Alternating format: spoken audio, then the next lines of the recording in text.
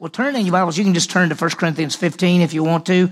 We're looking at the life and ministry of Paul, and now we're seeing, he's a great man, a man used by God to take the message of Jesus Christ to the world. We said this, that he wrote 13 letters in the New Testament. He went on all those missionary journeys, 3 missionary journeys.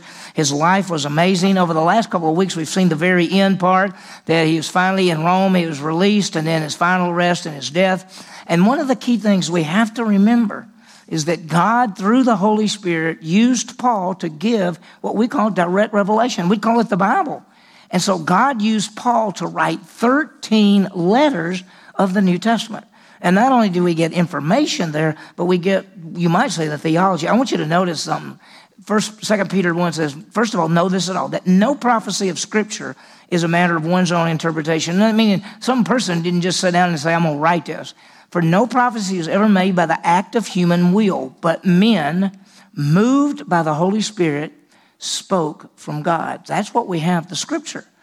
God moved people to give us his written revelation. Now, he used their personalities. He used their vocabularies. Let me just give you a quick example. You've got Matthew and Luke and John, just those three. Think of those 3 Gospels. Well, they're all giving information about Jesus Christ, but they're totally different. Matthew, his background, he's writing about the king. But Luke is a doctor. He uses terms that nobody else uses. John was a fisherman. John writes the simplest of anybody in the Scripture. That's why if you go to seminary, if you're trying to learn the Greek, you're going to always study the Gospel of John first, because that's the simplest Greek, because that's how it was written. So God took people's personalities, their vocabularies, and took his word and put it down using that personalities and vocabularies, but giving us exactly what God wanted us to have. And that's what we're looking at when we think about the life of Paul. And so what did he say? What did he do? Well, I teach a class, most of you know, starting in just a couple of weeks, called the 2:2. It's based on 2 Timothy 2:2, which basically says, take the things you've been taught and entrust these to other people, and so that they can teach others. And I love teaching it. I've taught it, maybe 30 years. And it's my favorite thing to teach. And if you have had it, but maybe it's been a good while, take it again, because it's the kind of things you need to go over and over and over again. That's why people ask me, do you teach this every other year? Do you get tired of teaching it? No, I never get tired of teaching it. I love it. It's really theology. It's what the Bible talks about, salvation and Christian life and end times and all those things. And how does it all fit together? Well, think about some of the things we believe. Where did we get those? Well, we got those from those 13 letters that Paul wrote. And so what we're going to do in the next 2 weeks, this week and next week, we're going to look at these subjects that Paul wrote on. He wrote about the gospel and salvation and eternal life and the church and the Christian life and spiritual gifts and end time events and all of those kind of things. We're going to talk about that. We're going to look because when we say we believe that, how many of you believe there's going to be a rapture? Jesus Christ is going to come in the clouds and going to take us out of there. Where'd you get that? You get that from 1 Thessalonians chapter 4. That's just one of the places, but that's Paul wrote that in the power of the Holy Spirit. So we're going to be talking about some of the things. And so these are the areas, the gospel side. And you say, I know the gospel. What did Paul say the gospel was? What did Paul say about salvation? What did Paul say about eternal life? What did Paul say about the church and the Christian life and spiritual gifts and end times? All of those kind of things. We're going to see that. So let's start, and we're going to look at this. The first 3 go together. So we're going to see the first 3 all at the same time. Very simply put, if you grasp this, you are way ahead of 99.9% of all people in the world, because this is the basic truths of the Scripture. This is what Paul wrote, but it's basic truths of the gospel of salvation and eternal life. And so we're going to look at those things. And look at this, the gospel message. Simply put, the gospel message is the death and resurrection of Jesus Christ. Now think about it. The response is to believe in him, and the offer is eternal life. Now, let me remind you of what I just said. The gospel message is that Jesus died on the cross to pay for sin and rose again. The response to that message is to believe in him. And what are we believing in him for? He's made an offer. The offer is eternal life. I want you to think about that. I have people say to me, you need to believe Jesus died and rose again and you'll be saved. You're not saved by believing that Jesus died and rose again. Jesus died and rose again for every human being. He did that for every human being. There are people who believe Jesus died and rose again, and they believe that you have to do good works to go to heaven. Salvation is not by believing in the death and resurrection of Christ. Salvation is by believing in Jesus Christ for eternal life. That's what his offer is. He is offering to us the gift of eternal life. So let's start, and let's look first at the gospel. It's called the good news. The good news, word gospel means good news. There's a number, by the way, there's a part in the book of Revelation called the eternal gospel. And then there's the gospel of the kingdom. And then there is the gospel that Paul writes about in 1 Corinthians, and where he says, I make known to you the gospel. So the word gospel just means good news. And every time you see the word gospel, it doesn't always mean exactly the same thing. You have to see the context. So we're going to talk about what does Paul mean by this gospel when we're talking about the gospel dealing with salvation. Well, what does Paul teach concerning the gospel message? Here's what Paul says in 1 Corinthians 15:1. Now I make known to you, brethren, the gospel which I preached to you, which you received, in which you stand. He said, here's the gospel. And then he gives us the information. For I deliver to you as first importance, which I also received, that what? Christ died for our sins, according to Scripture, that he was buried, and he was raised on the third day, according to the Scripture. So what exactly is the gospel message? Is that Jesus died on the cross to pay for sin and rose again to conquer death. That is the gospel message. That's the good news message. If somebody said to you, tell them the gospel, you would tell them that Jesus died and rose again. That he died to pay for sin and rose to conquer death. And by the way, he died to pay for the sin of every person, 1 John 2:2. He rose from the grave to conquer death for every person. As in Adam all die, so in Christ all shall be made alive. So understand that the death and resurrection of Christ paid for every sin and conquered death for every person. That's not salvation, by the way, though. Because every human being is going to be raised from the dead. Some to be raised forever to be with Jesus Christ, some to be separated. So death and resurrection, the payment for sin, and by the way, people don't go to the lake of fire because of their sins. The sins have been paid for by every person. Now see, for some, you may be thinking, I never heard this before. For most of you in this room, since we've taught this over and over, you do know this.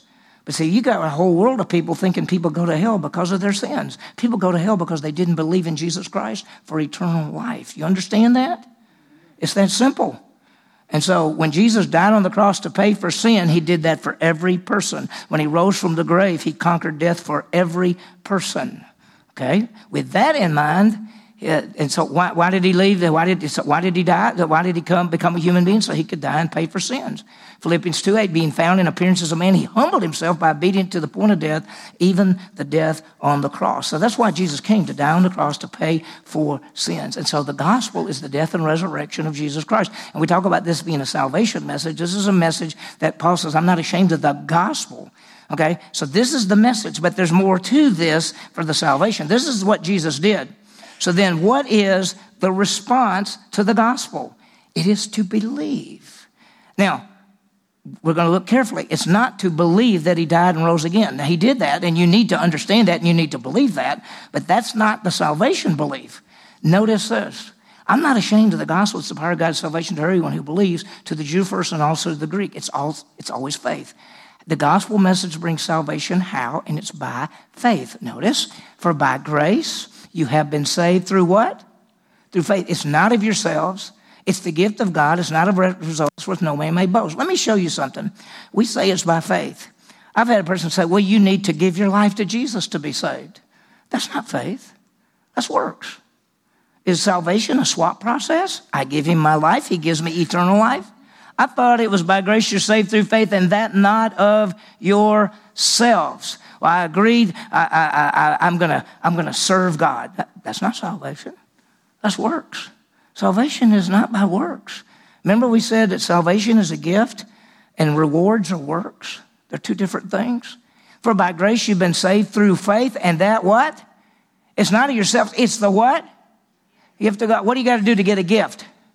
Absolutely nothing. In fact, if you do something for a gift, it is no longer a gift. It's not. That's right. It's not a result of works. Nobody could boast. Look at this one. We maintain that a man is justified how? Justified means to be declared right, as justified by faith. How? Apart from the works of the law. You've got many people every Sunday presenting to people a works-based salvation. Make him Lord of your life. Give your life to Jesus. Be sure and do good works. Turn from your sin. Make a public profession. Walk down an aisle. Get baptized. All of those things they're asking people to do in order to be saved, when those are all works that have nothing to do with salvation. Salvation is a gift. We're justified by faith. Romans 4:5, but the one who does not work, but believes in him who justifies the ungodly, his faith is credited as righteousness. Look at this one. Nevertheless, knowing that a man is not justified by the works of the law. You're not declared right with God by the works of the law, but how? Through faith in Jesus Christ. Even we, Paul's writing this, even we have believed in Christ Jesus so that we may be justified by faith in Christ and not by the works of the law. Why? Because by the works of the law, nobody can be justified. Why can't you be justified by the works of the law? Why? You can't keep the law. How many of the 10 Commandments have you broken? I've broken every one of them. You said, you murdered? No, but I hated. And Jesus said, if you hate, that's murder. I lied. I may be lying right now. You never know. See, you can't be justified by the works of the law. Why? Because you can't keep the law. You can't obey. We all sin and come short of the glory of God. Salvation is by faith. So the gospel message is Jesus' death and resurrection, and the response is to believe. But to believe what? What's the offer? The offer is eternal life. Understand that the offer is we believe in Jesus Christ for eternal life. It is that simple. I know that could be a little confusing because some people have never even heard that. They've heard you just believe in him to save you somehow. And what does that mean? We don't know. Is salvation eternal life? Is salvation just go into heaven? What is it? What is it? It's the offer is eternal life. The offer is to get eternal life. Notice this. Paul writes and says, and see, we're doing Paul. Everything is Paul because we're looking at Paul's theology. What does he say?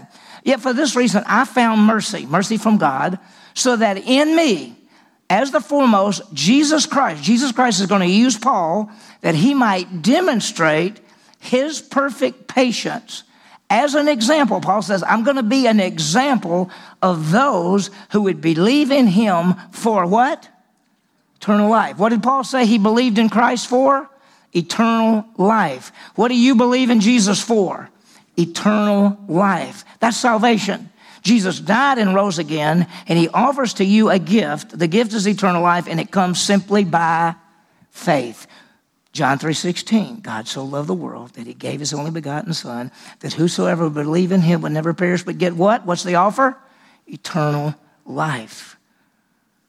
You don't want to be confused because the message is confused in a lot of places, and that's why people are mixed up. That's why they're mixed up. Look at this right here. So that as sin reigned into death, even so grace would reign through righteousness to eternal life through Jesus Christ our Lord. That's what we get, eternal life.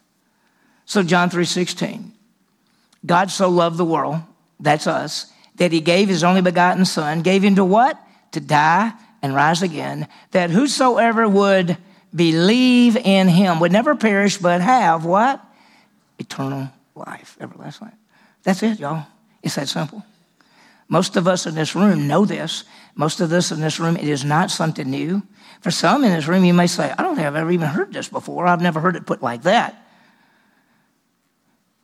When you turn on the radio or television or something and you see people offering a salvation message, well, most of the time it's not the death and resurrection of Christ. The gospel is not the death and resurrection. Sometimes they'll say Jesus died on the cross. They don't usually say he died and rose again. And then when they get to the offer is not eternal life. In fact, we're not even sure what the offer is. And then when you say, is it faith? Well, it's give your life, walk down an aisle, make him Lord, repent of your sins, make a public profession, get baptized. It's all of those things. But it's not believe in him for eternal life. What should we do? Believe in him for eternal life. And is it that simple? Are we wrong? No, we're not.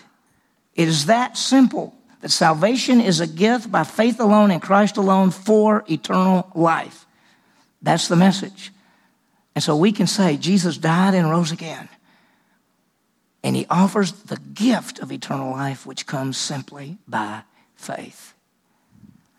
So Paul clearly proclaims the gospel message, the death and resurrection of Christ. He clearly proclaims the response, which is by faith to believe. And he clearly responds to the offer, which is eternal life. So how do you present the gospel? We've got a 412 study that Brian teaches, and we talk about different ways to share your faith and those kind of things. There's a bad news, good news, and all those things. But one of the ways we put down is what we call just the one verse, the John 3:16.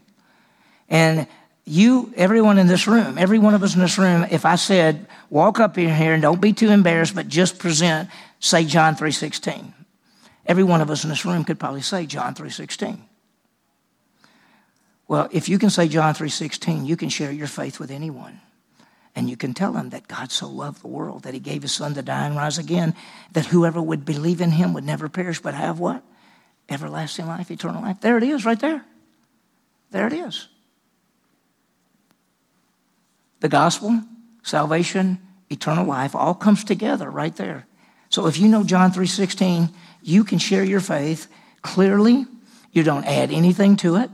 You don't get confused. You don't have to say, walk down an aisle, give your life to Jesus, repent of your sins, turn away from your sins, whatever all that means, whatever all these things mean, because even people say repent of sins, and we say, well, show me that in Scripture. And the truth is, if you have a New American Standard, an NIV, a Old King James or a New King James, repent of sin is never in the Scripture at all. Now, some of the newer translations take the word metaneo, which means to repent, and they actually translate it repent of sins, which is not what it says in Scripture. So be real careful, because somebody's going to come up to you with an NLT, a New Living Translation, and they're going to say, look right here, it says repent of sins. And you say, take them, bring them to me, I'll take them to the original language, and I'll say the word of sin is not there at all. So you got to be real careful, because there are people who put together Scripture who... There are some modern translations out there that actually add to the Scripture that isn't in the original language. And you got to be real careful on that. Real careful. That's why I stick with some of the solid translations, New American Standard. NIV is okay. I call it the Needs Improvement version, but it's still really a good one. And the Old King James and New King James are not bad at all. Just got to recognize there's some parts. But that's in any translation. In any translation.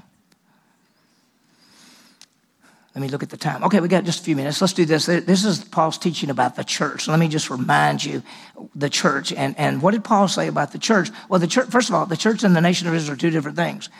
By the way, we live in a culture that about 90% of all denominations and churches in the world believe that the church has replaced Israel. It's called replacement theology. And they believe that God is through with Israel, and they're gone, and the church has taken their place. That's wrong. And the church and the nation of Israel are two different things. The church has not replaced Israel. And so when we talk about the church, Paul talked about it. He calls it the body of Christ. He says that he's put all things in subjection under his feet, that's God, gave him a head over all things to the church, which is his body. Jesus is the head over the church, which is called the body of Christ. He put that there. And then when Jesus is the head of the church, and when we are believers, we get placed in Christ. For by one Spirit we are all baptized. The word baptized means in union. By one Spirit we're all in union into one body, whether you're Jew or Greek, whether you're slave or free, all made to drink one Spirit. For one body is not, for the body is not one member, but many. We're all placed in the body of Christ. That's what Paul wrote. He said, when you're, as a believer, you're placed in the body of Christ. The moment a person believes. Now remember, I'm going back again, that the church and Israel are two separate things. We could do a 3 or 4 week study on the difference between the nation of Israel and the church. If you take the two, I've got a whole lesson dealing with the contrast between the church and the nation of Israel. And there's some people who say that God is through with Israel. Not if you read Romans chapter 11, it says, has God cast away his people? No way. We all know. What's the next event we're looking for? The rapture, and the church is going to be taken out. There's going to be a time of tribulation. Who's going to be the main players in the time of tribulation? The nation of Israel. At the beginning of the tribulation, 12,000. It'd be 144,000 Jews, 12,000 from each of the 12 tribes are going to believe in Jesus Christ and begin to proclaim the message. That's during the tribulation. God is not through with his people. They're his people. Now, we are the church, the body of Christ. That's what Paul wrote. We all based in one body. Church was a mystery. By the way, if you read the Old Testament, we're never there. We're never there. There's not anything about us. Paul writes this, that by revelation was made known to me, the sons of men, and now has been revealed to his holy apostles and prophets and spirit. To be specific, Gentiles are fellow heirs and members of the body of Christ and partakers of the promise of Jesus Christ through the gospel. And he says that this was this mystery. In fact, the verse 3 was really left off that, but it says that by revelation was made known to me the mystery that I wrote before. And Paul had written earlier about the mystery that the church had been hidden. The information that God was going to bring together the body of Christ. I know time is almost up, but let me remind you of something. Do you know what was supposed to happen? You understand that the promise from Adam and Eve to Noah, to Abraham, to Isaac, Jacob, to David, all the way up was a coming Messiah, the Savior of the world. He would be Jewish. He'd be born of a virgin. He'd be from the tribe of David. He'd be born in Bethlehem, be a tribe of Judah. And at exactly the right time, Galatians 4:4, in the fullness of time, God brought forth his son. Jesus Christ came. And if you read carefully the scripture, especially Matthew, Jesus Christ came and offered himself to the nation of Israel as the Messiah and the Savior of the world. That's his offer. If you read Matthew, and Jesus sends out his 12, and then he sends out 70. And what does he tell them? Go to no one except the house of Israel. And you could look at that and say, that doesn't seem fair. No. Jesus came as the Messiah and the Savior, and he's the King of the Jews, and he offered himself to the nation of Israel as the Messiah and the Savior. He offered himself to the Jewish people. When he comes in on the riding on the donkey, coming into Jerusalem in Matthew, and he's coming in, and they're all saying, Hosanna, save us, blessed is he who comes in the name of the Lord. Here is the Messiah and the Savior, and they rejected him. And Jesus actually said, what a sad day. They missed my visitation. They missed me coming.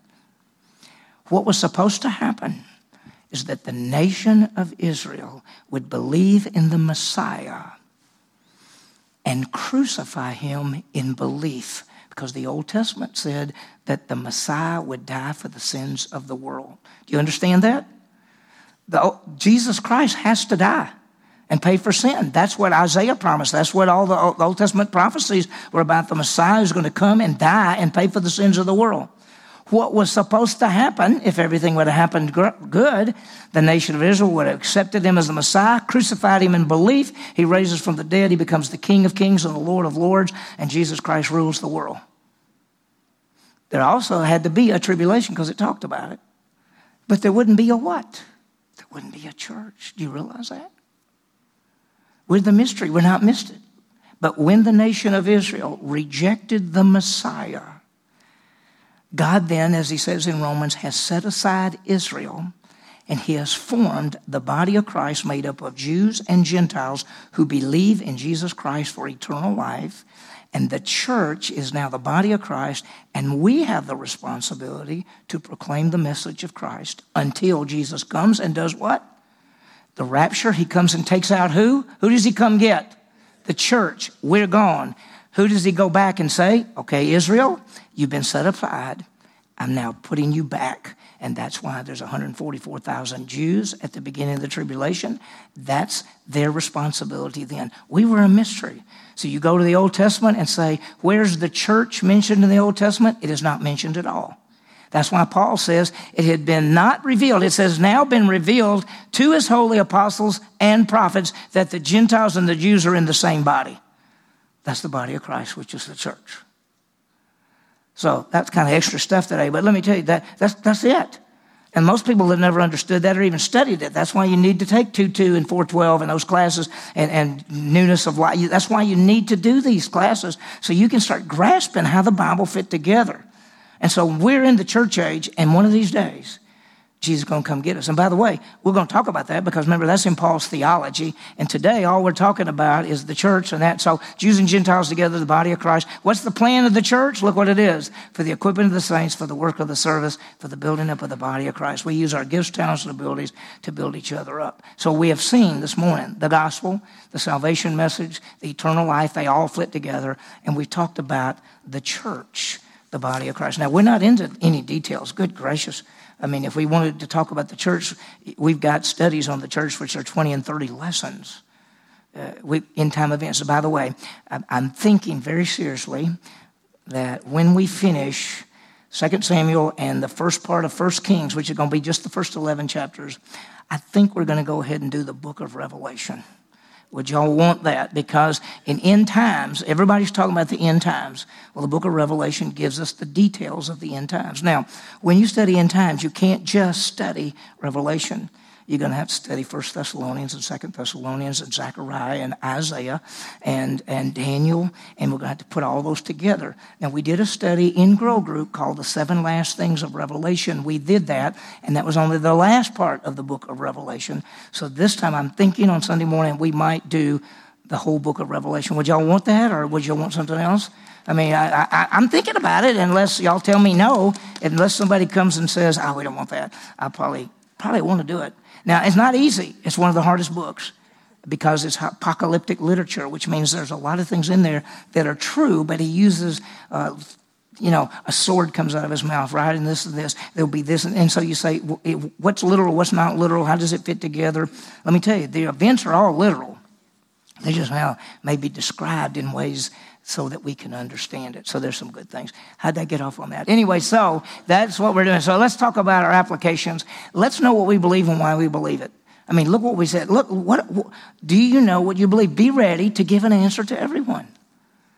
If somebody starts asking you questions about the end times, or somebody asks you questions about salvation, or somebody asks you questions about the church, or do you know what to say?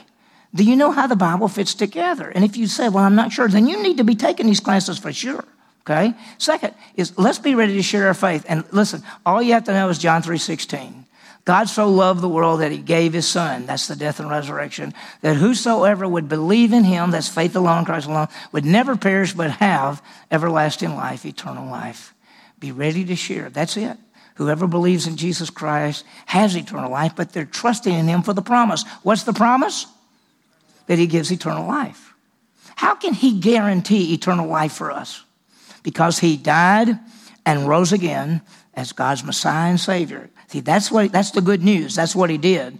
And then here's his offer. His offer is eternal life, which comes by faith.